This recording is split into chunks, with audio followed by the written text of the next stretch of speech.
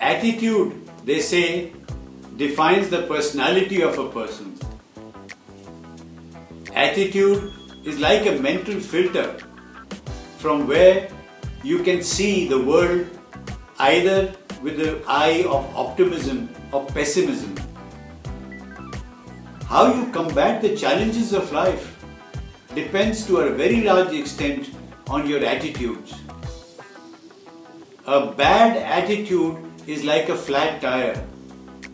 You can't go anywhere until you change it. Your circumstances could be beyond your control. It is quite possible. But you can navigate your thoughts. Be confident. Be calm. Don't overreact. Don't get over emotional.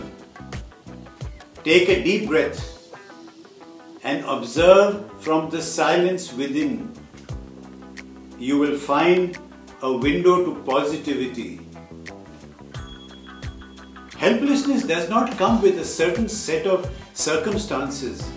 It comes with a certain set of attitudes. Think about it. A happy week ahead. Daddy's Sermons. Sharing is caring. Daddy's Sermons is an attempt to share the fundamentals of human existence through the prism of one's own existence. I am Chandra Prakash, born and brought up in the citadel of love and respect, Lucknow.